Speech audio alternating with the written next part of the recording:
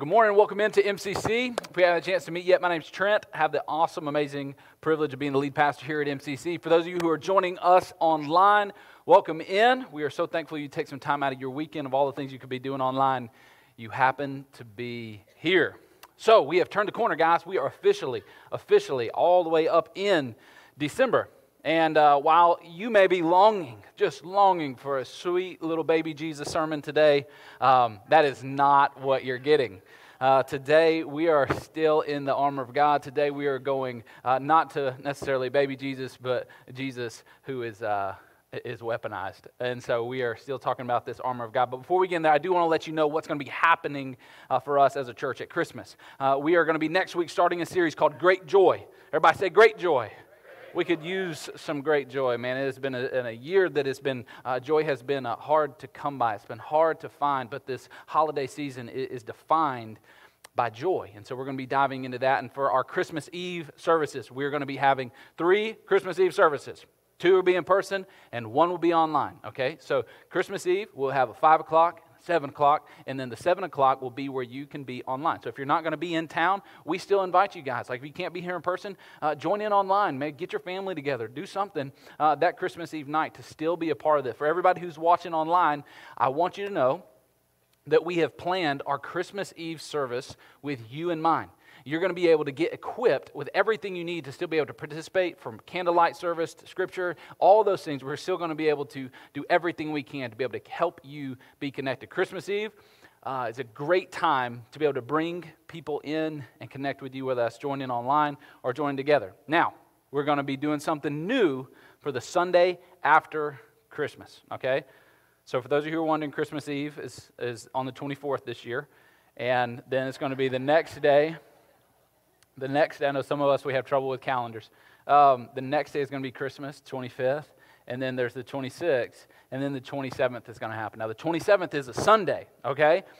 What we have chosen to do this year is to not have an in-person gathering on Sunday, December 27th, but we are moving that to an all-online, at-home church experience. And so everybody, whether or not you're online, you've always been online, and you haven't came back in person, or if you're here and you want to come in person, you show up here on Sunday, December 27th, it's going to be you, the Father, Son, and the Holy Spirit, okay?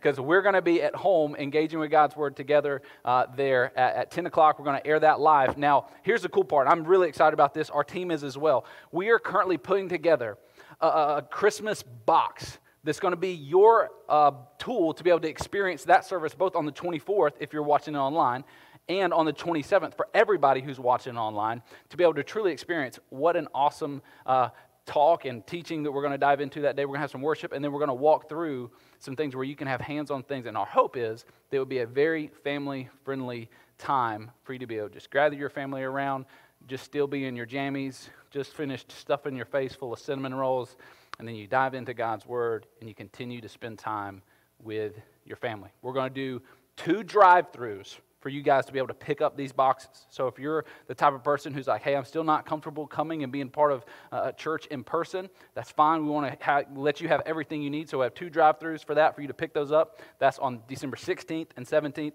And then for those of you who may be people who are already cool with coming in person, on December 20th, you'll be able to pick up your box there. All right? Sound good? I want to get this out there. We're going to continue to communicate all that stuff to you. This isn't going to be the last thing. Just stay in the loop. All right? Let me talk to you about money real quick before you grab your purse and before you tune out in a good way. Let me just celebrate again the amazing generosity that exists at this church. This past weekend, I think we have a couple pictures to show you. Yesterday, we had dozens and dozens of families come through and take part in our Kindness Works drive-thru. What this is, normally we do a really big Christmas party for special needs families here in our community. And I wanted to celebrate from the financial side of things. You guys gave over $2,500 worth of gift cards to be able to bless these families. So well done, MCC. You're an amazingly generous church, and I want to continue to encourage you to partner with us in that generosity, because when we do this, lives are changed, kingdom impact happens. So if you want to give online, you can go online and do that. Links are there. If you're watching online, if you want to give in person, there's black boxes in the back. Let's pray and dive into God's Word. Jesus, you have brought us here for a reason, for a purpose. Speak to us now as we open your Word. In your name, amen. All right, so I got to be honest with you guys. Today's kind of a sad day. I have thoroughly enjoyed talking about this spiritual battle with you guys, and I hope you have gotten something out of it. Hopefully you are standing now more battle ready than you have ever been in your life. Now today what I want to do is, because this is going to be our last day digging into this, I want us all to, one more time, stand together and read this passage that we've been walking through in Ephesians 6, 10 through 17. So if you got a Bible, great. If you don't got a Bible, Sky Bible is your friend today. Our Bible on TV underneath me right in here is going to be your friend today. Ephesians chapter 6, we're going to start in verse 10, go all the way to verse 17. Let's read it loud and proud. 1, 2, 3, go. Finally, be strong in the Lord and in His mighty power. Put on the full armor of God so that you can take your stand against the devil's schemes. For our struggle is not against flesh and blood, but against the rulers, against the authorities, and against the powers of this dark world, and against the spiritual forces of evil in the heavenly realms. Therefore, put on the full armor of God, so that when the day of evil comes, you may be able to stand your ground. And after you've done everything to stand, stand firm then, with the belt of truth buckled around your waist, with the breastplate of righteousness in place, and with your feet fitted with the readiness that comes from the gospel of peace. In addition to all this, take up the shield of faith, with which you can extinguish all the flaming arrows of the evil one, and take the helmet of salvation and the sword of the Spirit, which is the Word of God.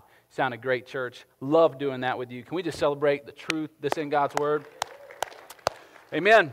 You guys can have a seat where you're at. Today, we're in our last piece of the armor. Today, we are talking about the sword of the Spirit. Now, I want to walk you through some of the historical significance of the sword, and then we'll dive into the spiritual significance. So, as Paul is writing this, remember, he is in a prison in Rome, and he's writing to a church in Ephesus. So he is in house arrest, and he is penning this as he is seeing day by day the changing of the guard, these Roman centurion soldiers. And he's looking at his armor from head to toe. And as he sees this physical armor, he makes a spiritual connection to the armor that we should have as believers. And we've walked through head to toe so far, all of those pieces. And today we're going to dive into a primarily offensive weapon, one that is critical importance. And so my hope is that you lean in, you take notes, you dive into what we're going to talk about today, because I believe it has the potential to take you from a place of living in defeat to actually living from a spiritual perspective in victory. So this Roman sword was this thing called a machaira.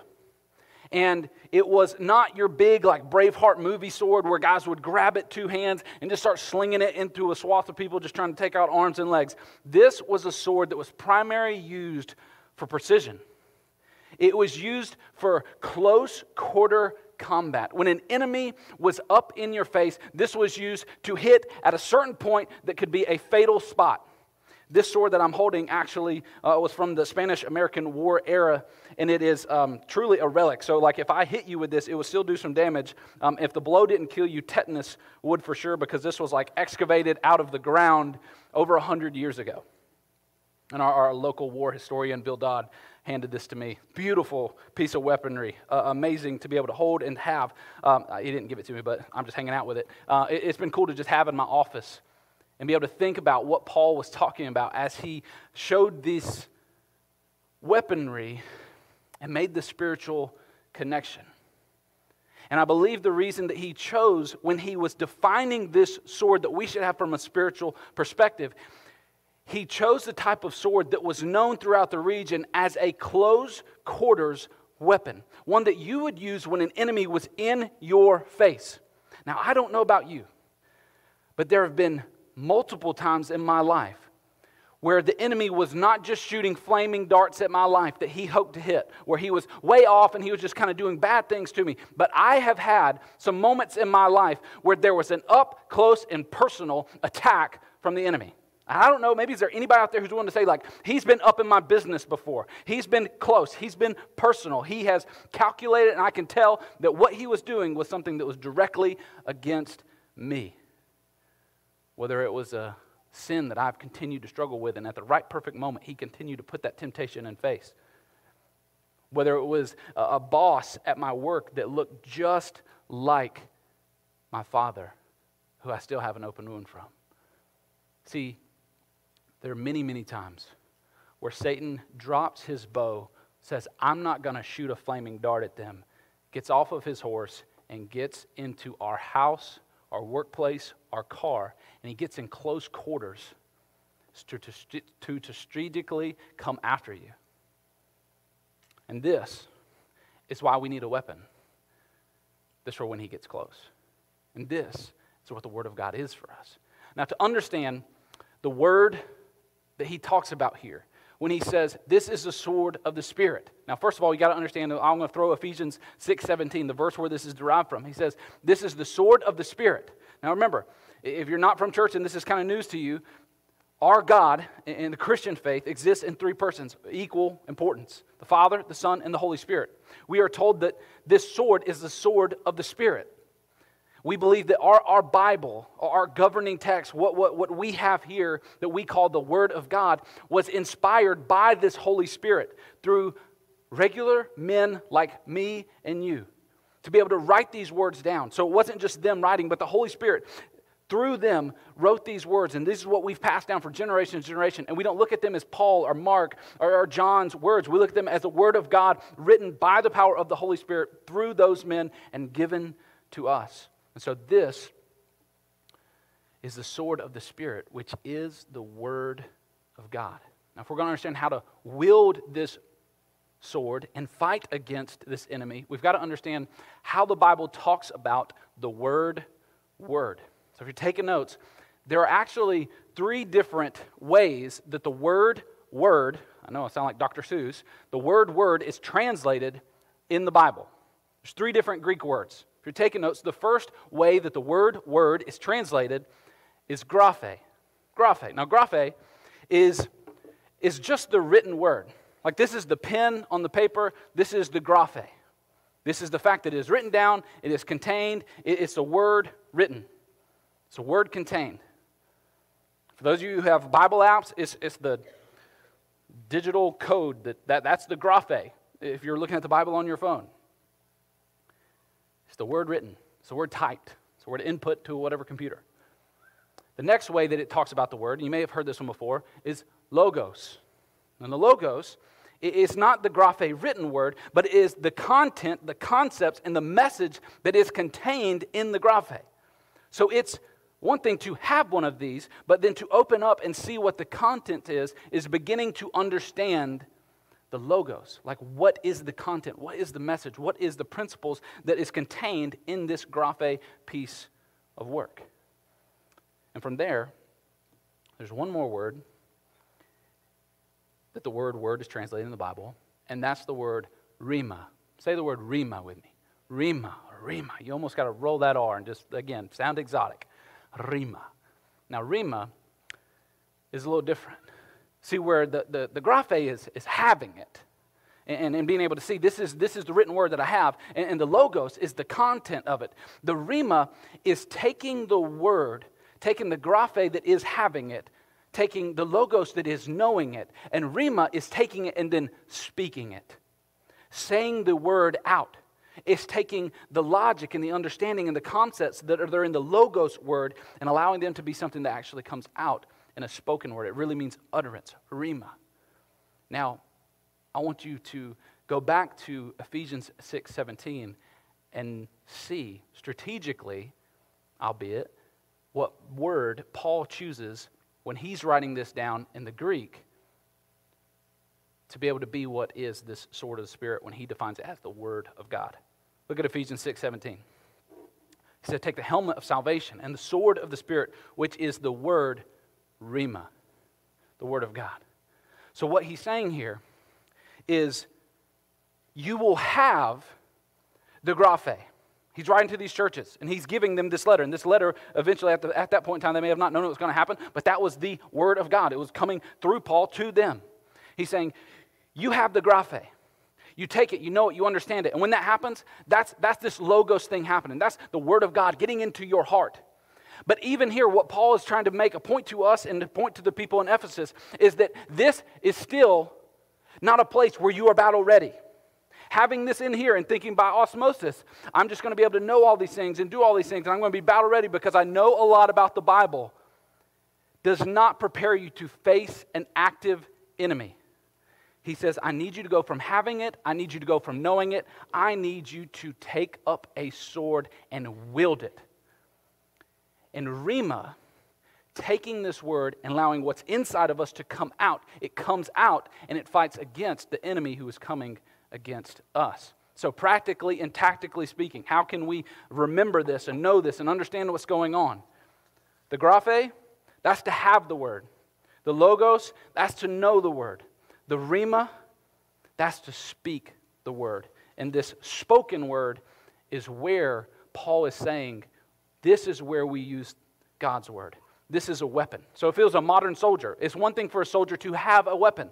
Like you're going to be much more effective if you are a soldier who has a weapon. But the military doesn't just stop there. They make sure that soldier knows his weapon, knows how to operate it, knows how to load it, knows how to clean it, knows how to unload it, knows how to fire it, knows it. But then there's the rhema. I know how to use this. I know how to shoot this. I know how to fire this. And if we're going to be battle-ready believers, we have to understand how all three of these work into place, because you cannot shoot and you cannot wield a sword that you don't know and that you don't have.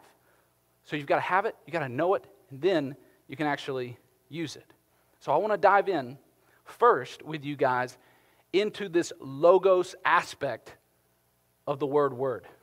Because if you don't understand how the logos first works on you, you won't understand how to wield the rhema word against your enemy. So I want to show you this Bible verse. It's in the book of Hebrews, Hebrews chapter 4, verse 12. If you got a Bible, please go there. Hebrews 4, verse 12. Love the sound of pages turning. Hopefully that's happening at homes as well, or you're watching it online. Hebrews chapter 4, verse 12. The writer of Hebrews says this, for the word, now again, he translates it there, logos. For the logos of God is alive and active, sharper than any double-edged sword. Okay, we're tying all this stuff together. Again, this is a different book. This is not, what Paul is writing here in Ephesians is a whole different place, but this sticking with the common thread of the Bible. Again, the best thing to interpret the Bible is the Bible. For the word of God, the logos of God is alive and active. That means that this book, when we open it up and you stood a second ago and you read it out, that living things were happening. We weren't just talking and reading ink on pages and type on screen. Living stuff was happening in those moments. It's living and active. He says it's sharper than any double-edged sword. Then he says, and this is where it gets interesting. This word, this logos of God, it penetrates even to dividing soul and spirit, joints and marrow. It judges the thoughts and attitudes of the heart. Now, if you were here with us last week, those two words, soul and spirit, should hopefully trigger something in you. Because as we talked about salvation, we explained that for us as individuals, and for us, especially when we put our faith and our trust in Christ, that salvation happens in the trichotomy of our being. Now, let me unpack that I'm sounding way smarter than I am right now. You exist in three characteristics. You, according to God's word, you are a spirit, which means you are created in the image and likeness of God, which means there is an eternal part of you. There is a part of you that will spend eternity in heaven with God your Father, where you were created to be, or eternally separated away from Him. There is something about you that will never die, and that thing is called your spirit. Then, there's this thing about you that is your soul. Now, your soul, oftentimes, and for the rest of this message, we're going to refer to as your mind. This is that internal part of you, not eternal, internal part of you that we related to as your operating system. This is what makes you think what you think and do what you do. At the point of salvation, our eternal part of us, our spirit, it is reborn. There's no such, you can be a Catholic, you can be a Protestant, you can be a Calvinistic, you can be Christian, you can be whatever denomination you want to be. None of that matters unless you're reborn. That's the way we become Christians. We are born again. There's only one type of Christian, and that's a born-again Christian. And that part that is born again is our eternal spirit. But what we talked about last week is none of us, at the point of having that Spirit be born again, had minds that were just born again. Because we got saved, we came out of baptism, we got home from that camp, and we still thought the same things we thought. We still got angry about the things we got angry about. We still had bitterness against the same people who had done things wrong to us. We still said a cuss word from time to time. Our minds don't just boom and are reborn. Our minds have to be renewed. And so when Paul is writing here, or whoever's writing in Hebrews, he says that the Word of God is sharp like a double-edged sword, and it cuts through and separates spirit and soul. What he's trying to get us to understand is that your soul and your spirit, there needs to be a separation. Why does there need to be a separation? Because your spirit is wanting to go this way, but your mind is wanting to go this way. See, your soul, your spirit has been reborn. It's been restored by God.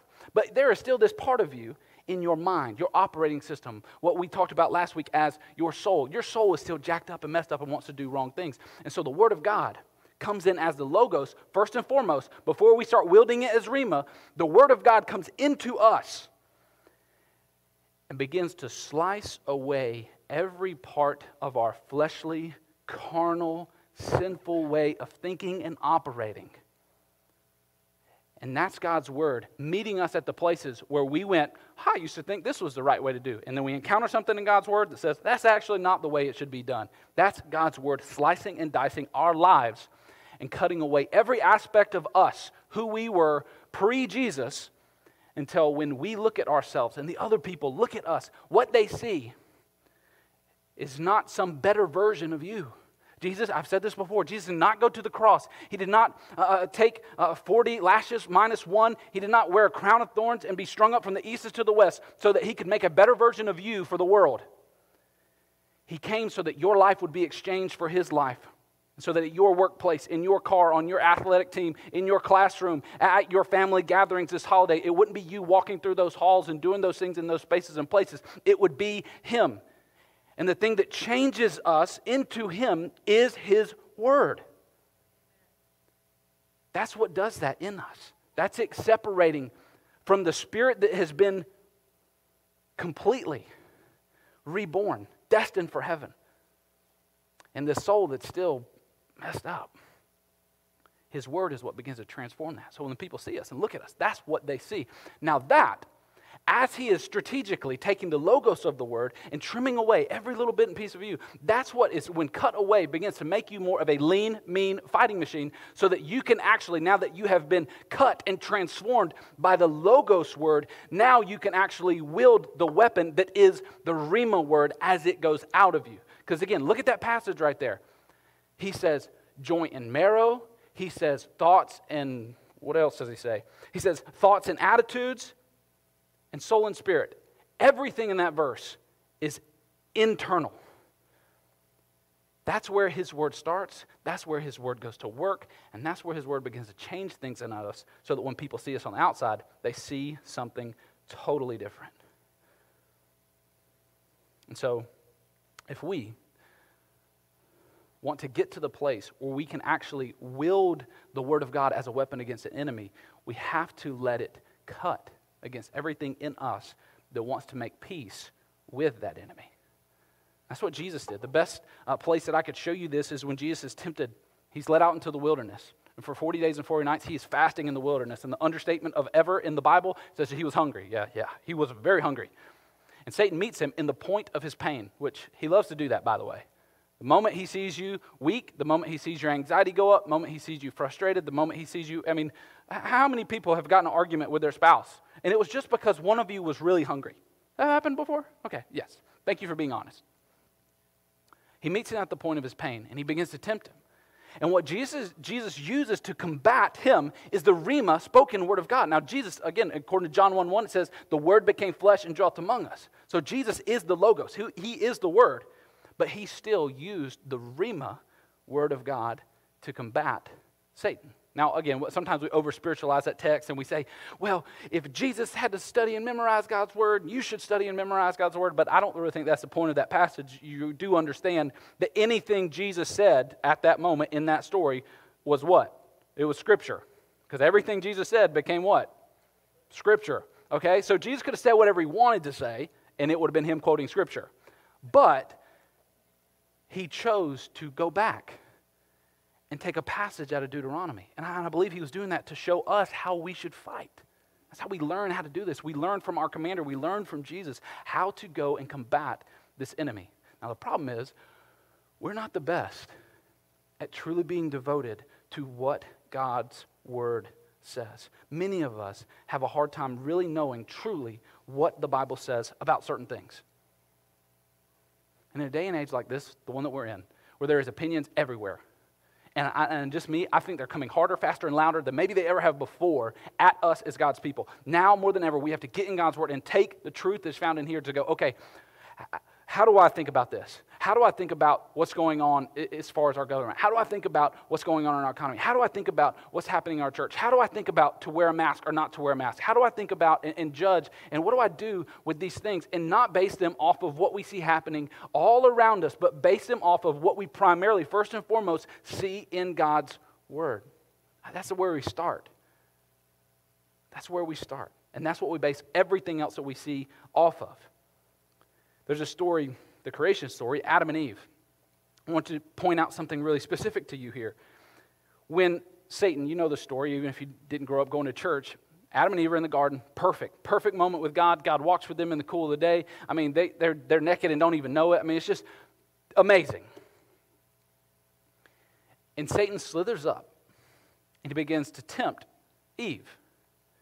Now, I want you to understand where he tempts Eve. What he comes against, he doesn't go, hey, Eve, did God do this or not do this? He doesn't go, hey, Eve, how do you feel about this and not this? The thing that he comes against, where he tries to attack in that moment, his question is, did God really say? See, Satan's number one place, what he wants to come against and blow up are the things that God says, because what Satan knows is that there is power in God's Word. In a word, God threw Satan out of heaven. In a word, the Bible talks about in the creation account that the Spirit was hovering over the depths. And God, in a word, God could have done a bunch of different things to make creation happen. Like he could have just earth. Like I don't know what, he could have done all sorts of different things, just like water, trees, I don't know. He could have done all sorts of motions to be able to make this happen. Like the bewitched, like he didn't do any of that. When God created things, how did he create them into existence? He spoke them into existence. And so Satan wants to come against God's Word. Now Adam and Eve, at that point in time, their Bible was about 2 verses. And they still messed it up. Because Satan from the very beginning has been a liar and an accuser, and he gets us to doubt and get confused on what God's Word says. And we see the flip side from the original Son in Adam to the true Son in Jesus of how we should actually handle when Satan tries to come against us with God's Word. We see Jesus do it the right way, and he uses God's Word as that combative, as that rhema to come against him. And every one of the temptation, Jesus meets it with the rhema, the spoke-out Word of God. And for us, I think sometimes we disregard how much we truly need the Word of God straight from the source in our lives. Because that's where the power lies. If Satan's going to attack that part of God's Word and get us to doubt and be confused about what God's Word is, then we've got to know that that is our most powerful weapon against him. So what he is not scared of you saying when he tempts you is, well, I don't think that's right. Well, my opinion is this. Or my pastor said this.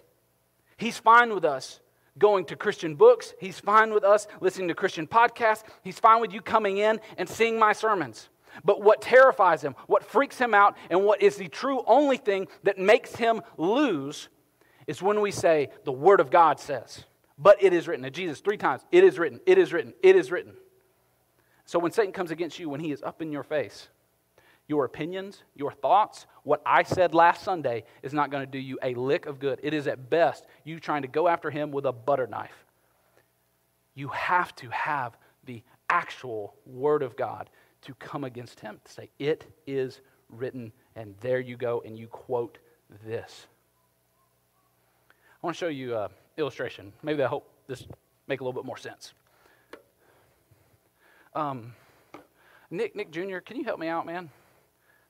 Sorry, I should have asked you before. I put you right on the spot. You kind of can't say no. And Nick's kind of on staff here, so I guess I'm technically your boss. So Nick, come on up here.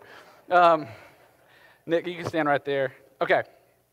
Now, these have not been opened. Neither of these. Okay. Are you thirsty? I'm not going to give you this yet. Okay. So you heard me break the seal. The seal broke. Okay.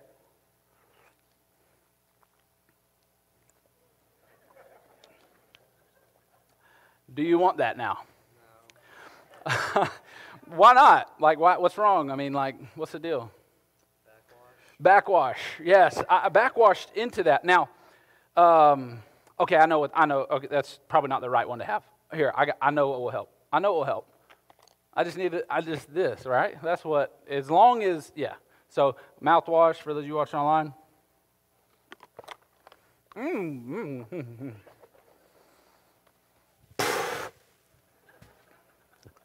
All right. Now, okay, that one was sealed too. Now you'll want it, won't you? Still no, huh? Okay. Now, okay, so you don't want this.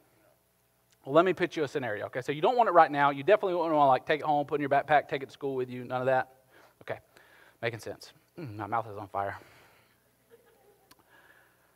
Let me ask you this. Okay, pitch you a scenario.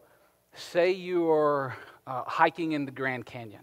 All right, it's your first time doing hiking in Grand Canyon, especially down the valley floor. It can get really hot, really cold, and so you're there when it's really hot, and for some reason you forget to pack enough water. You've gone through your supply of water. You get lost in the Grand Canyon. It gets up to like 105 degrees, and you're out there in the Grand Canyon, and the only thing you have is this thing of water that I put in your backpack because I care for you. And you have no other water supply, and you are on the verge of dying of thirst. Would you drink this then? Okay, you would drink this then, right? That makes sense. Okay, you can have a seat. That's what I wanted to figure out. Okay. All right, let me get all my props away. I'll leave that for a second.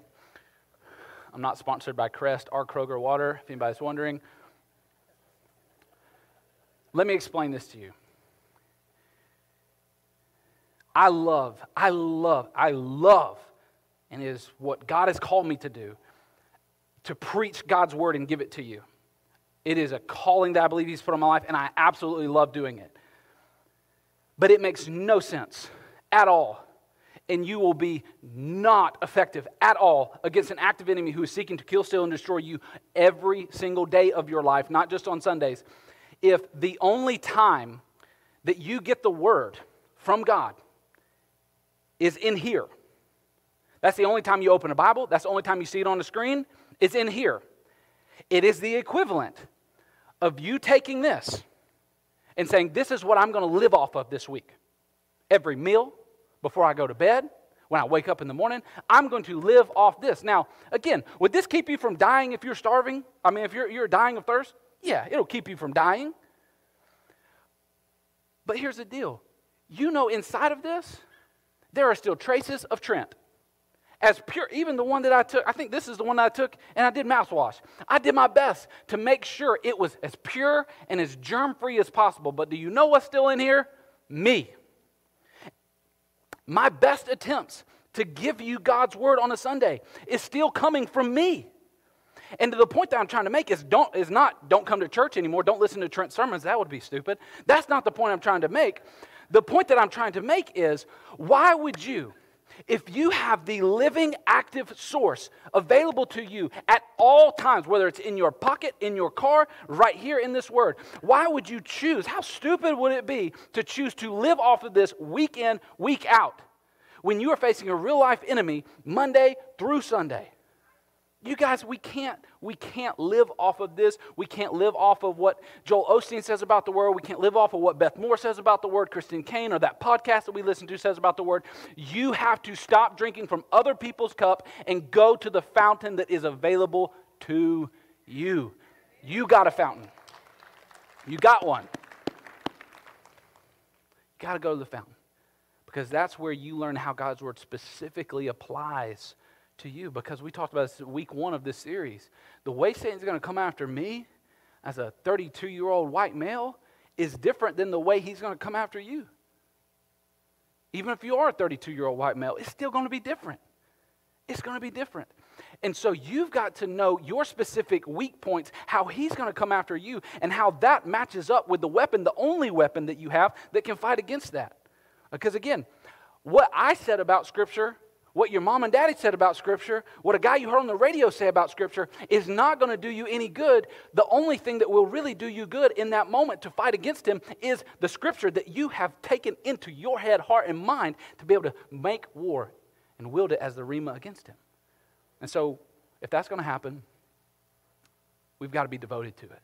Those things don't happen by accident. They don't just happen by happenstance. We have got to be devoted. And we talk about that word a lot in church. We talk about, sometimes I remember when I was first starting out, I didn't start going to church until I was like 8th grade. And I remember somebody said something like, in my Devo this week, and I was like, my Devo this week? Like, what is Devo? Like, what is that?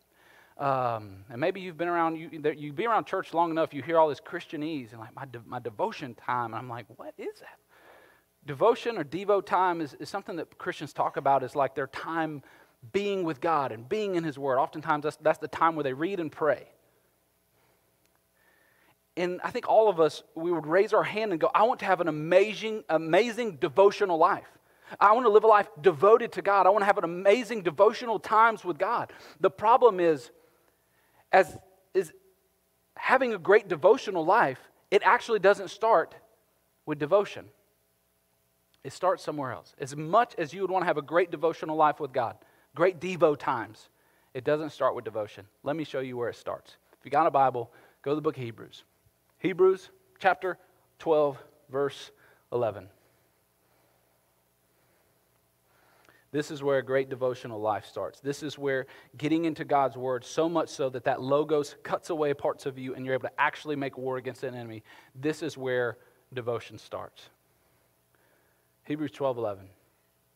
It says, no discipline seems pleasant at the time, but painful. Merry Christmas.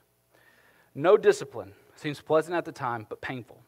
Later on, however, I love later ons in the Bible. Later on, however, it produces a harvest of righteousness and peace for those who have been trained by it. See, devotion doesn't start out as devotion. Devotion starts out as that second word right there in that verse that for some of us has been a cuss word.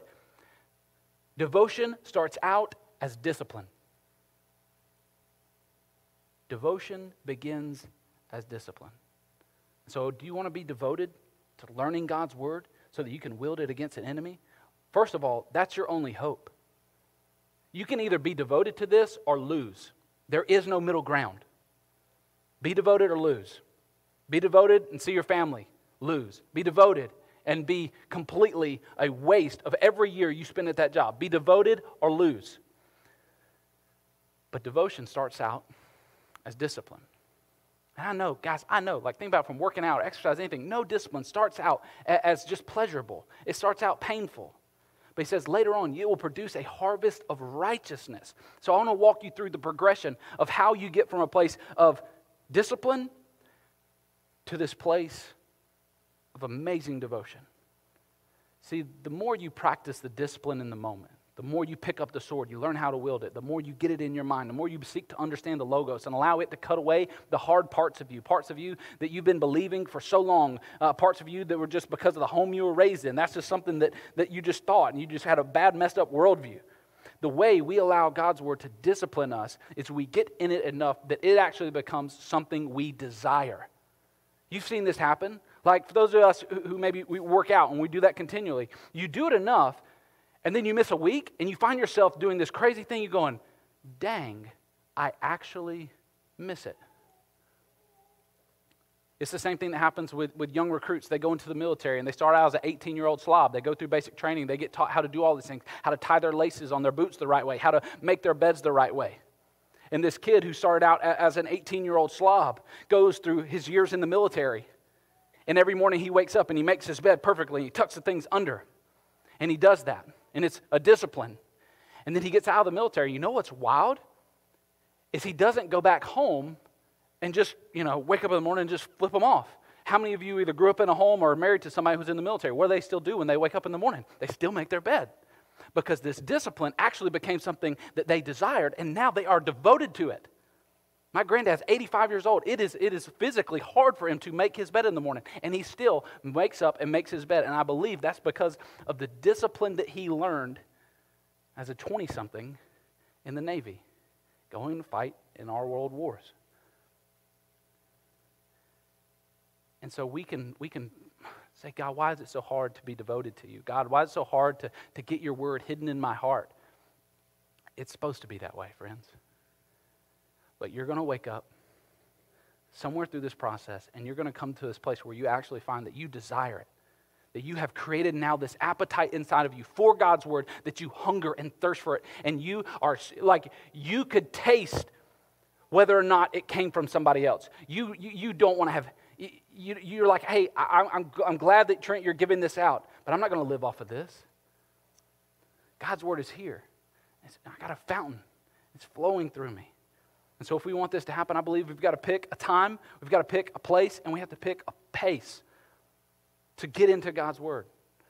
The same way you schedule out something that's important to you. Like if you're at work and your boss says, hey, I want to meet with you, pick a time and schedule it. You put it on your calendar. You don't miss it for the world. It's the same way with God.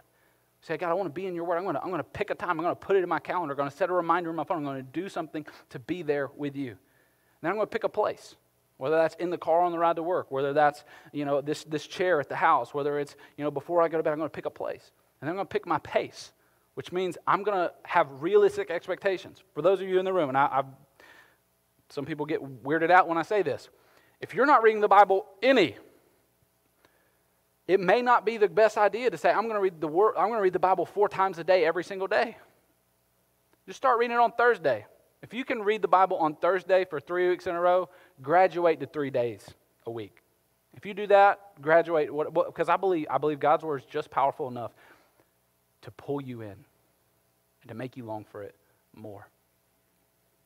One of my favorite passages of Scripture was written by David in the Psalms. He said this in Psalm 119:11. I think this is critical if we're going to stand our ground and not fight against and not commit the sins that we have been or struggle against the things that we have been. He says, I have hidden your word in my heart that I might not sin against you. Which reason would say that if I am perpetually sinning against God, is because I may have not hid enough of his word in my heart. It's not hidden in there. Now again, if we have the Logos, and this is in here, this gives us what we pull from to fight with the sword of the Spirit that is the Rhema. But my fear is that so many of us have empty sheaths as hearts. There's no sword in there. At best, we saw some Bible verses on Facebook, and we can't even remember what they are. Like, we've got to be people who get in God's word. Now, again, I'm going to give you some passes. We are a Grace Church. You don't have to memorize every single word of every single passage. You don't even got to remember where it's at. You just have to go enough to know how to fight against it. So when everything in me wants to fight and go make vengeance and get revenge on some of the big wrongs that have been done to me and my family, when I seek to go and make things right on my own, to get payback that is due because nobody else is doing it, the court system isn't doing it, when I want to go on my own and I want to make things even, I remember Romans 16:20 says, the God of peace will soon crush Satan under your feet. The peace of the Lord Jesus be with you. That's why it's around my wrist. Because I know how the enemy gets up close and personal with me. So I've got to be up close and personal with him. And my hope is you begin to hide God's word more and more in your heart, that you will understand this truth about the Bible. It's that the Bible will either keep you from sin or sin will keep you from the Bible. It's either doing one of the two. So if you're not in God's word, it's not just because you had a rough week. Let's be real, let's be honest. It's not just because things got busy. Call it what it is. Define the reality. It was sin. And sin kept me from this. Because it's pride to think that, I can crush it this week, Because I went to church on Sunday. I'm good for Monday and Tuesday and Thursday and Friday. I'm good. No, you're not. You need it. And if you're in it, it will keep you from sin. It will make you victorious. And my hope and my prayer is that we stand, we learn how to fight, and we become the battle-ready, battle-tested believers that God is calling us to be.